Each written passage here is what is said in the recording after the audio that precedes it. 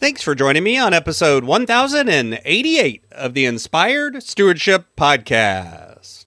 I'm Ryan Engelstad from Pop Psych 101. I encourage you to find health, and one way to be inspired to do that is by listening to this, the Inspired Stewardship Podcast, with my friend, Scott Mater. What is it in these 7 areas that has been slowing you down? And then what is the single smallest action you can take that begins to improve that and move those 2s to 3s and the 3s to 4s and the 4s to 5s? And do that and recognize that's going to take some time. You built up a lot of inertia and habits in how you work. And so making those changes is going to take time. Welcome and thank you for joining us on the Inspired Stewardship Podcast.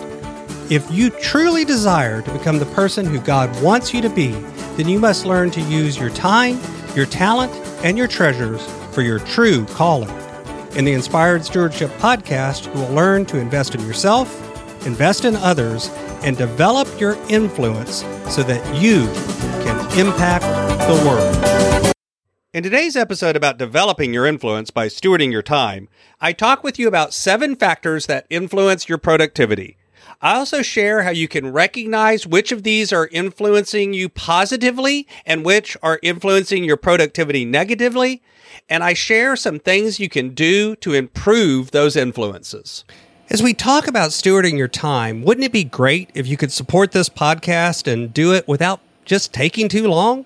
Turns out you can't. All you have to do is use inspiredstewardship.com/Amazon when you're ready to make a purchase via Amazon, and a small commission will come back to support the show just that quick. If you enjoy the show when you are ready to buy from Amazon, just use inspiredstewardship.com/Amazon. The truth is, there are tons of things that can affect our productivity. Internal and external factors, some that are within our control and some that are not. But even then, our reaction to them is often within our control. All of these things can affect how much we get done and how productive we are. But often what happens is we find things that we think are the reason that we're not productive, but we don't pay attention to some of the fundamental things that actually have been shown to greatly affect our productivity and influence ourselves and what we get done. And these external and internal influences are often ones that we discount, or we say, these are things that really aren't that big of a deal, and yet the reality is they are. So I wanted to go through 7 of these and then talk a little bit about how you can examine them and figure out which of these are working in your favor and which are not. The first factor that I think we often overlook is our actual environment, the environment that we're working in.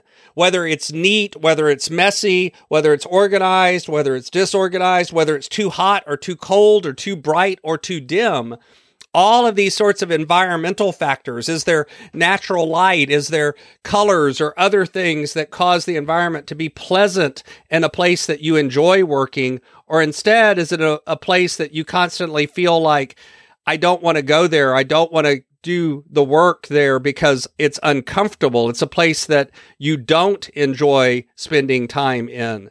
We overlook the factors that the environment can have on us. Secondly, we often try to use the wrong tools for the job. We don't pay attention to whether or not we're using the right app or the right program and whether or not we're using it in the right way. We don't spend any time or energy actually understanding how to use the tools in a way that is most effective and how helps us get things done.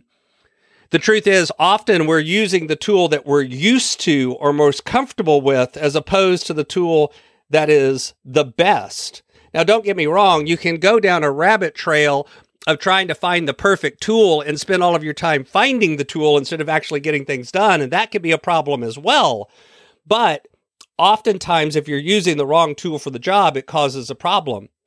The third one, and I would consider this probably one of the most important and one of the most overlooked, is lack of sleep. People oftentimes undercut how much sleep they need, and they actually end up being less productive because they try to stay up to get everything done, but that lack of sleep actually makes them get less done, and it becomes a negative feedback loop. Similarly, poor, whether that's an illness and not feeling good, or whether that's not eating right, not having healthy snacks around, not spending time and energy making sure that things like your hydration are good, can cause problems for your productivity.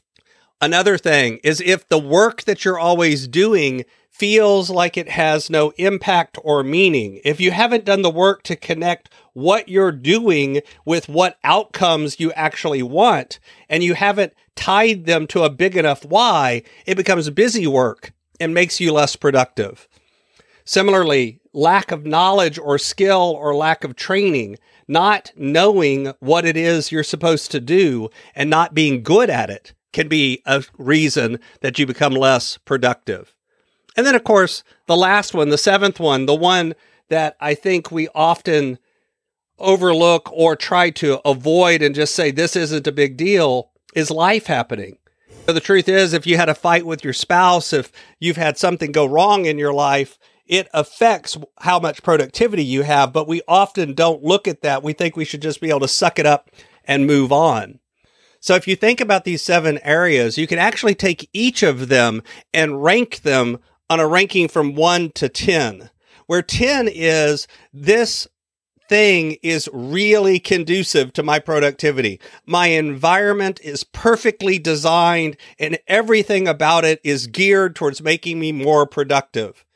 Or a 1 where it's everything about this is wrong with my environment is completely unconducive to me being productive. It doesn't do anything to lend itself towards me getting things done. Now, the truth is, most of the time, you're going to find that your environment is not a 1 or a 10. It's somewhere between the 2. But if you rank it, you can begin to do that for each of these, and you can think about how much time and effort can I put into moving this closer to a 10. Now, you probably don't want to ever try to aim for everything being a 10 because, again, that productivity perfection isn't really going to happen. But you can move them in that direction. And if everything on this list ends up being a 5 or a 6, you are sending yourself up for being very productive. If everything's a 7 or an 8, it's even better. If everything, however, you find many of these are down at the 2 or the 3 range, those are the ones that you need to spend some time and energy improving. And once you've identified one that needs some improving, then try to identify what is the single smallest action you can take that would improve it. Is it simply taking 30 minutes and neatening up my office? Is it taking some time off and recognizing that this life event that has happened is one that you need to spend some time working on? Is it something where you need to recognize that you need more sleep and schedule that in, or you need to go ahead and go to the doctor and get some health issue taken care of? Or is it simply you need to do better meal planning and start eating and taking better care of yourself and budgeting time for exercise and eating right? What is it in these 7 areas that has been slowing you down? And then what is the single smallest action you can take that begins to improve that and move those 2s to 3s and the 3s to 4s and the 4s to 5s? And do that and recognize that that's going to take some time. You've built up a lot of inertia and habits in how you work. And so making those changes is going to take time. But if you do this and spend a little bit of time on the areas that are the lowest, you'll begin to see increasing momentum as each area gets better and better. Thanks for listening. Thanks so much for listening to the Inspired Stewardship Podcast. As a subscriber and listener, we challenge you to not just sit back and passively listen, but act on what you've heard and find a way to live your calling. If you like this episode on the stewardship of time, be sure to sign up for our Stewardship of Time Tips series by going to inspiredstewardship.com/time or texting 44222 Time Tips and that'll get you our best tips on stewarding your time. Until next time, invest your time, your talent, and your treasures. Develop your influence and impact the world.